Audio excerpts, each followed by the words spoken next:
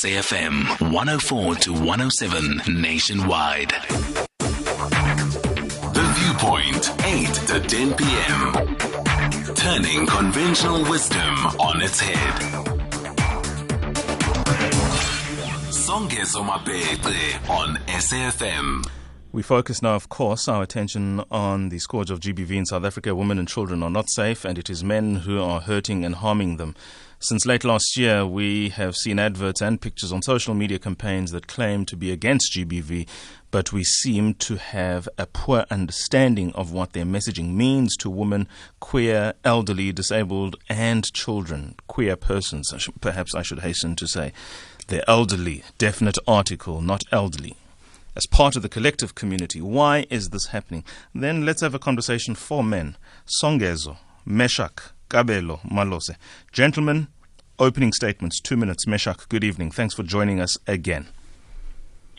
Good evening, Songezo. Good evening to the listeners and other participants.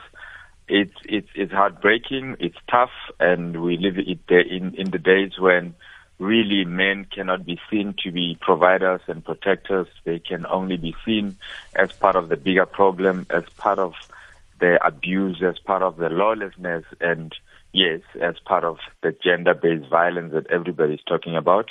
We can never really sit down and say, this will go away. We as men, amongst ourselves, the women. I'm going to have to let go of Meshach for a moment there because we do have a slight connection problem with him. We will return. Mr. Meshach Kekana is the founder and chairperson of Dads in the Picture. We've had him on the show a couple of times talking about many issues that at a social level affect men, and it is that effect that has a very poor consequence in society more broadly. Mr. Meshach Kekana, if your line is sorted, we will now continue with Mr. Kabelo Chabalala, who is the founder and chairperson of the Young Men Movement. Sir, thank you so much for your time. We appreciate it. Do you want to just talk about the work of the Young Men Movement does specifically and how then it addresses the scourges over or about which we are now talking? Good evening, and good evening to the listener. Well, about 4 years ago, if not more, myself and a team sat together and we realized that South Africa is at a turning point, but most importantly, we find ourselves having a group of men that are socialized or that are done a disservice in how we socialize them and how they transition from boyhood to manhood. So we decided that maybe what is best for us to do is to try and socialize and groom positive masculinity or soft masculinity within the boy child so that in the near future we could have better boys or men that are better socialized, to be in touch with their emotions, to understand that rejection can be handled in a different way, to speak more about how they feel, and to understand the world in a more different way than this violence that we are seeing all over. So our goal, well, our mission is to say that for us to actually get to the core of the unhealthy masculinities that are being displayed by us men over the world, it's for us to actually start by nurturing the boy child in a way that would ensure that we have a different society of men in the near future. I will hasten to say to you, Meshach Kabelo, as well as Malose, that I'd be willing to wager that this conversation might not enjoy participation in men. And I'm not playing devil's advocate here because this is just how I have picked up. Every time we have a conversation of this kind on radio, certainly the participation from the public just for some reason or the other drops. Whether or not the mere mention of gender-based violence drops, whether or not it's me and I'm not able to extract the kind of experiences and voices necessary for this platform, I equally accept that that is a possibility, or simply people are uncomfortable or are now, I don't know, their ears just shut off. Whatever the reason is, we don't seem to engage robustly on what is a scourge that hurts all of society, not just women. Of course, the women are hurt the most because they bear the bruises and they're the ones who have wreaths over them in their still bodies. What can be done from a psychological perspective? What does this nation need? Dr. Malose Langa.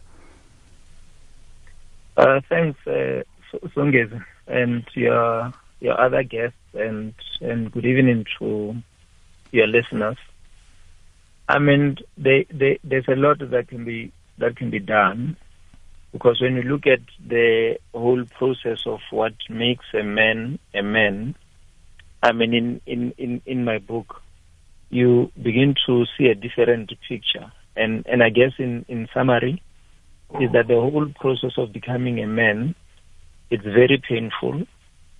And also when you look at how boys police each other in becoming men, you see a lot of hate, you see a lot of humiliation, you see a lot of shame. So obviously, psychologically, as per your question, what needs to be done is to help men heal from what I call a boy's code, because there are all these practices that one needs to comply with. So the only way to help men is to get in touch with their own feelings and emotions, and for them to start living this life fully. And I guess that will free them of any form of pain. Let's talk about, you mentioned masculinity. Let's talk about how these slogans have contributed one way or the other. And I'm asking this question to Malose Langa, who's the author of Becoming Men. Black masculinity is in a South African township. Of course, this is because he is in the Department of Psychology, School of Human and Community Development at Wits University. So not necessarily an academic, but a theoretical understanding and contribution in terms of when we say boys will be boys, what does that do? When we say it's a man's world, what does that do? When we talk about the bro code, what do these slogans do subconsciously that manifest physically in young boys who become men, in young women, or in young girls who become women? What does this do? What framing and characterization does this build? Norms that become conventional, thus acceptable. Yeah, I guess that is the key question, and obviously here I'll begin with this quote by a French philosopher, Simone de Beauvoir, where she says, and you won't believe that this is many years ago, far as 1955, to say no one is born a man, no one is born a woman, no one is born a boy, no one is born a girl. We all sort of become, and the whole process of becoming, as you can see it in the title. If you look for girls, the process of becoming a girl, it is characterized by a lot of nurturing, a lot of caring, a lot of loving, and when you look at the interaction, the interaction is more human. Girls, I mean, even empirically, get a lot of hugs, get a lot of kisses. But with boys, the process of becoming a boy is very violent. It's very traumatic. It's very lonely. Men don't cry. It's very alienating. So instead of connecting with yourself, you become a stranger to the self. You become more alien to the self. And obviously, I mean, you see it on how very young, boys, and because when you look at the book, I mean, I interviewed these boys when they were very, very young, but when you look at the content of things that they were saying, even in terms of dating, already they were talking about sex and how they talk about sex. They're already talking about their relationship with I guess other boys who were classified as gay. You see a lot of dynamics. Though they were young, the content can still be applicable to older men, and obviously with this young boys, I guess because they were very young, they were less defensive in terms of revealing the truth of what it means to be a boy in becoming a man. And when you look at their relationship with girls, there's a lot of sexualization of girls. There's a lot of objectification of girls, but they also police each other continuously. And a boy who's considered to be soft, he's more likely to be labeled, and obviously he gets kicked out of the boys' club. I can fully accept that, because I'm sorry to interrupt you. That's exactly what happens. Coming from a boys-only environment in hostel. As an 8-year-old, I was in a hostel for 11 out of 12 years in a boys-only environment, in an environment which was even foreign to me, former Model C schools. And I can fully accept that you had to man up or you had to man up. You just literally had to do that option. Otherwise, to not man up, you were subject to constant bullying, nicknames. You were literally an outcast if you couldn't stand up for yourself. And I'm asking this question because I want to come through to you because you were not able to give us a full picture. The role of dads in demystifying what society has called be a man, Meshach. The role of dads, positive role models, not necessarily out there, but especially, in fact, in the home. How do we ensure the policing of boys by boys among themselves is proper and progressive? We're coming to you, Sthembiso, in Pietermaritzburg. Sorry about this, but Meshach has to answer this.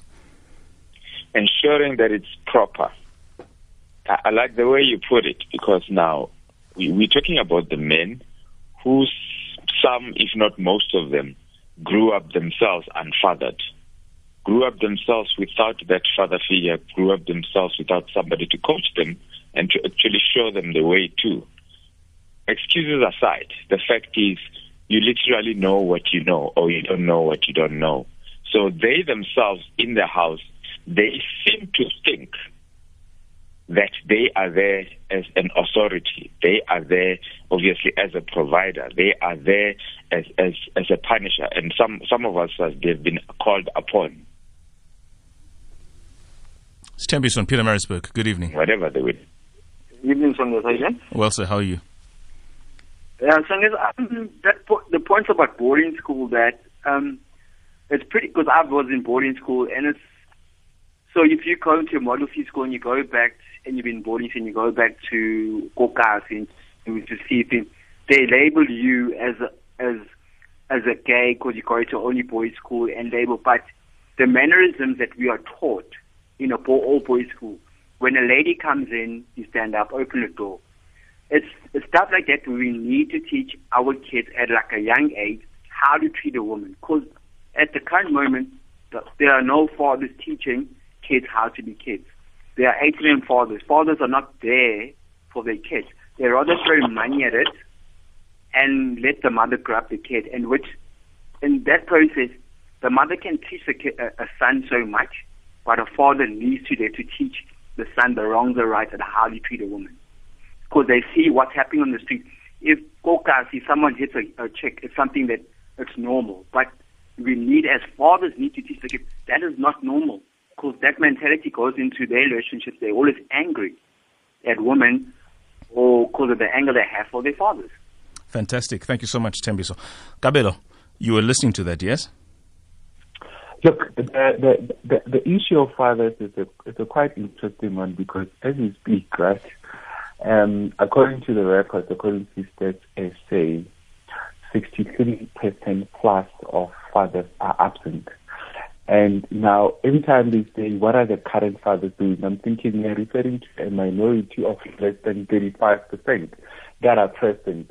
So now, what about that almost 70% of kids that are growing, whether they're girls or boys? It doesn't matter, but their fathers are not there. The other thing that adds to that element is that that number is not specific, and it becomes problematic because it says 67% plus of fathers or 65% plus of fathers are absent. However, there are fathers who don't know about the paternity of their kids. There are fathers who honestly refuse that paternity of their kids. And many other elements and nuances that are included into that conversation. However, I still want us to remember that fathering doesn't always have to be biological. Some of the role models that we need, like myself, I'm a father figure to more than 80 young men. Even though some of them, their fathers are present in their lives and they're active, they still see me as that more relatable father figure in their lives.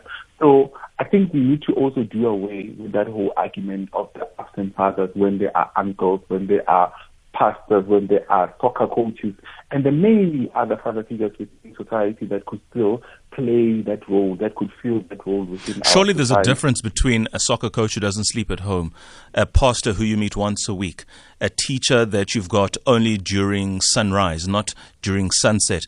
In those exchanges with yourself when you are vulnerable at home, engaging yourself for who you really are, when all of those male role models, let me say, are not there, that surely then is the province of dads. That's where dads should be, because that is where most of the molding is, so that when you engage society and all these other men, you are in a position to feed off what you are getting as validation from home. Meshach, do you want to respond? Can I make one point before you move to me? Okay, Kabelo, sure, for sure.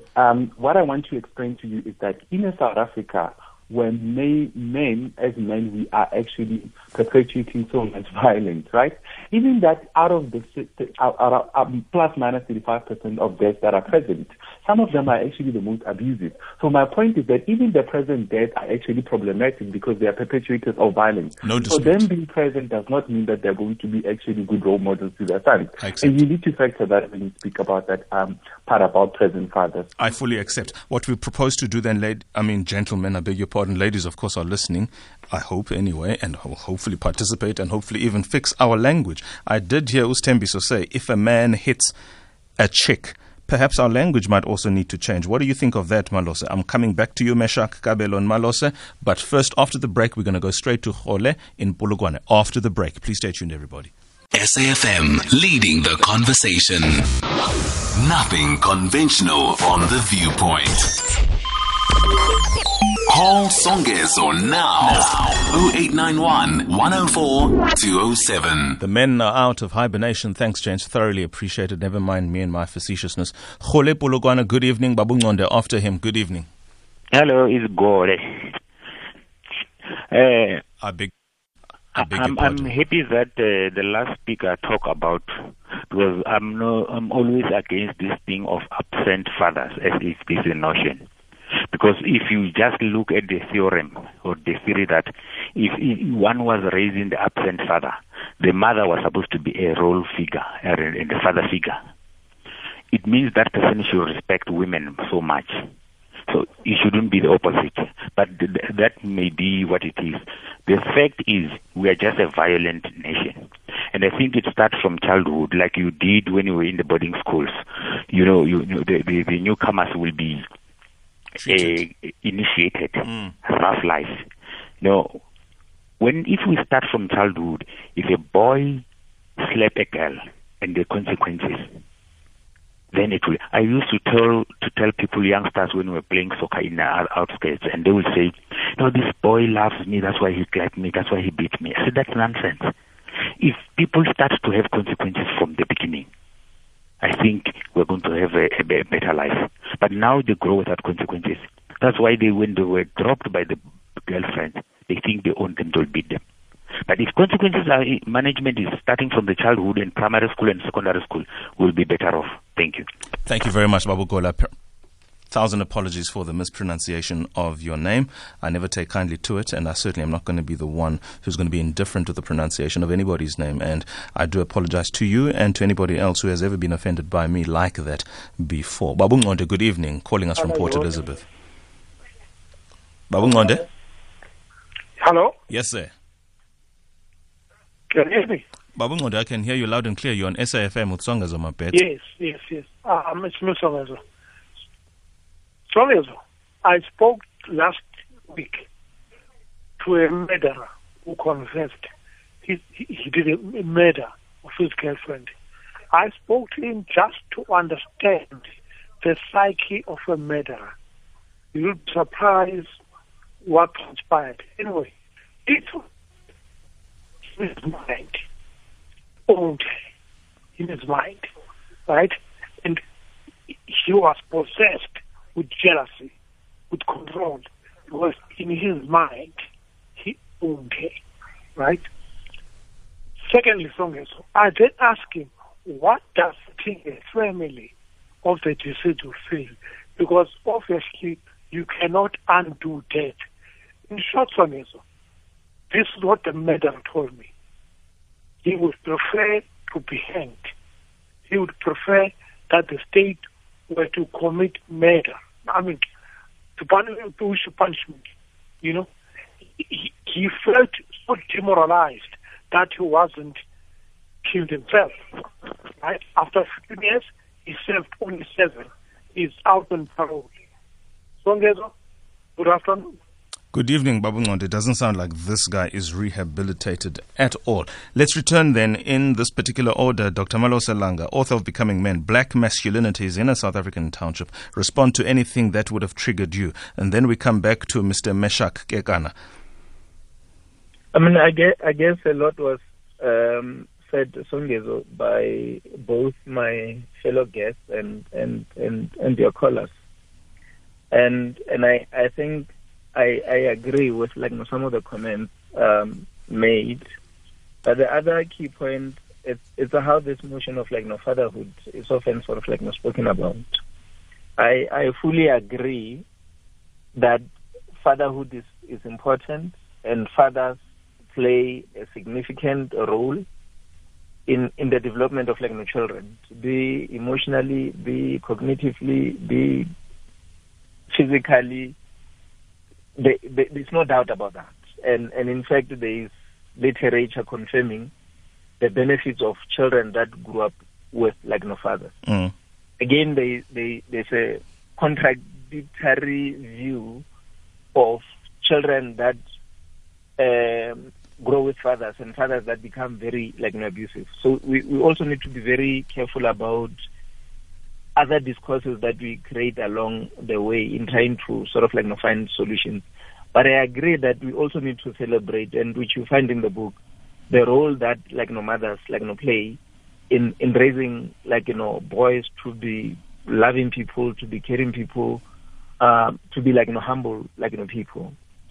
And then the issue about, I guess someone said, the psyche of a murderer, to say, I fail to understand that. And in fact, I mean, though in the book I did not talk quite extensively on this, but the few papers that I've written on this, what I call the act of enactment, because if you were to look at some of these incidents, let's take the last incident that has been reported in the media of Tsogofatso Pule. Obviously, I mean, she was sort of hanged and stabbed and pregnant, 8 months, pregnant and so on and so forth. So if you had to sit a moment and try and imagine the whole sort of there are a lot of issues sort of at play, because first of all, you begin to question the sanity of a person who has committed this horrific, terrific, horrifying, crime. But also, I mean, there's something quite perverse there. There's something very traumatic. And obviously, I mean, I argue in my other work, around the crime of, the scene of a crime can also tell you a lot about the nature of the person who has committed the crime sort of in itself. And then that, obviously, that we need another conversation. But the quick one, it's also around how boys at a very young age start treating girls, and also, I mean, the language that they use in reference to, girls. I mean, I guess we touch on, some of the terms that we used, like abocheri and chicks and so on and so forth. And obviously, I mean, if you have to unpack the meaning of all those, terms, there's a lot, associated, with that. But basically, it's around girls must toe the line. And if they don't toe the line, they're going to be sort of punished. And when they're being punished, obviously, often we say boys will be boys, like you said in your introduction, and you turn a blind eye. They're still young, and they're learning the ropes. And later is when we want to then say this is a problem. But when we look back, is that they started abusing girls at a very young age, and at that time it was highly normalized, and it was sort of accepted. Fantastic. And I'm of the view to say in South Africa, in conclusion, is that we have so much data in terms of what are the risk factors, meaning causes of violence. More than 200 to 1,000 studies. 10 seconds, please. But we still failing to come up with workable solutions. And I think there is where we should be spending a lot of our energy because the risk factors are well known. Let's hold the thought right there. Thank you so much, Dr. Malose Langa, author of, when he keeps referring to the book I wrote, is talking about Becoming Men, Black Masculinities in a South African Township. We return with the conversation. I'm sorry about that, Mr. Meshach Kekana, but we will come straight to you immediately after the break. Clifford in Uppington, you're also in my radio. The Viewpoint, 8 to 10 p.m. Flipping conventional wisdom on its head. Songezo Mapete on SAFM. We're back. We are live on air. It's 20:52. The conversation continues until the top of the hour. Mr. Meshach Kekana, your thoughts very briefly, because I do want to go to Mr. Clifford in Uppington with his question or contribution. Meshach, mothers, there is this sentiment that despite everything that we're talking about, which I don't take away from, mothers, single mothers, or mothers who don't have good relationships with the fathers of their children can and should shoulder some responsibility for how, especially, their boys turn out. What would your response be to that? I might not have encapsulated the sentiment, essentially, something like that. How would you respond to that? I believe that mothers are doing the best they can with what they have, and we appreciate that. And I believe that we need to also look at it and say there's single parenting and then there's solo parenting. Some of us were raised by mothers who were single in status, but they had a whole village to assist them. They had the grandfathers, they had the uncles and everybody else around them. Now, single by being solo, the one and only person in the house, the one and only person that the young boy is getting, having access to, it literally puts you in that position of saying, what is it that you can do or you ought to be doing to ensure that this young man learns the values they need to learn. They understand that what does respect mean for a woman, because it's one thing for a woman to be trying to teach a young boy about respecting a woman while the young boy is thinking, but all the other men around me, every other man that I know actually acts in a different way. So yes, they have a certain level of responsibility towards that. However, we need to look at it to say, for that situation to actually even arise, for that mother to be parenting alone, single, what is it? What happened? Where is the father? How did it get here? So we need the father to be in that picture to correct that or to make sure it doesn't happen. Beautiful. Let's go to Clifford in Uppington. Thanks for your patience, Clifford. Your comments and contributions, please. Songezo, briefly, good evening to your panel there.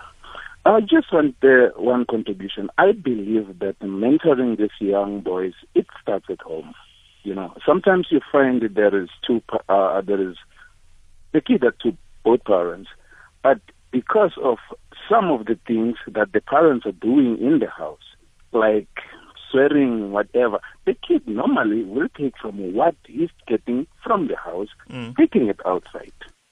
You understand? If there is violence inside the house, but when they are outside, the parents, everything is good. Yes. They are taking it from there, taking it to the community. Right? Number two, I think the community can play a different role, because some of us, we grew up without our fathers, and then we got some people around that will mentor us. Going to school, the same thing. Teachers will mentor you. So I think it starts actually from home, coming to the community, to school. I think that's where we should channel our kids into that direction and make them understand what are the importance. This certainly then does speak to you. Thank you so much, Clifford. I appreciate your time. Kabelo, this does especially then speak to the work of the Young Men Movement. Can you take us to the top of the hour in just encapsulating the comments and thoughts of Baba Clifford from Uppington in relation to what he has said and the work of Young Men Movement should be doing, is doing, and will be doing? Yeah, and I mean also, Songezo, the president spoke so much about the shift to focus on empowering the boy child, because that's where it starts. We can't always talk about men are bad as though men just come out from planet, Pluto, and then they land up here as adults. They are the very same boys that we've been nurturing. And we are doing so little to ensure that we're putting the right building blocks in how we help them to, refine their personalities, in how we help them, in how we socialize them at the different spaces, at school, at church, at home, particularly at home. So, and that is why the movement continues to do that. And we've seen results, particularly with the boys that we started with that were 14, and today they're 18 and above. And so it makes so much sense, because you are certain that the future is going to have better men, better socialized men, and people who are going to be so intact with their health intelligence, to know that they're allowed to feel whatever that they feel, to know that they're allowed to express themselves about anything that it may be bothering them, to do away with the whole thing of that monna ke tau, or a man is a tiger or a lion, they don't cry, and all those kind of things, to do away with them, to remind them that they are human beings, that it's okay to cry if something hurts you, that it's okay to talk about issues if you are not feeling okay about something, so that the next person may know. Because we've also realized that a lot of the problems start from men bottling things up, and we start teaching these things to them when they were young. So I would like for us to actually break this cage that we put young men into, and socialize them in a more human manner, in a manner that makes them know that it's okay to cry, makes them know that it's okay to talk about issues, and so on and so forth. So, yeah, those are the things that I think we must start to do, because we can talk about the men that are already old, that are already set in their ways. It is very difficult to change them from what they think and what they think is right or wrong. Yeah. Very good. No, I do appreciate your thoughts, all of you, Mr. Meshach Kekana, Mr. Kabelo Chabalala. Just for you specifically now, the author, Dr. Malosi Langa, tell us about this book, where we can get it, what we should look forward to, because you've made intimations there. You've got a minute. Yeah, I mean, the book is available at all exclusive books, and it's also available on online, Amazon, Take a Lot. And obviously, I mean, the book covers a lot of topics, and it mainly talks about young boys becoming men, from them growing without fathers, present mothers, their schooling, dating girls, and then becoming young fathers and entering the world of work. Yeah, carry on. Yes, so obviously, I mean, in the book, what you get, mainly, it's the tensions and I guess emotional processes that this young men have gone through in negotiating, meanings of manhood, but also what you begin to see in the book is the possibilities that young men can be different, despite them growing in a township context. Excellent. Because more often when people think of townships, they think of gangsters, young men who are abusing women. But in this book, you find young men who grew up in this township of Alexandra, and behaving quite differently. Let's let them read the book, Mandla. I mean, Mr. Langa. Let's let them read the book so that they can hopefully come to their own conclusions in Becoming Men: Black Masculinities in a South African Township. It's 21 hours. It's time for news. Good evening, Greg Host. Thanks, gents.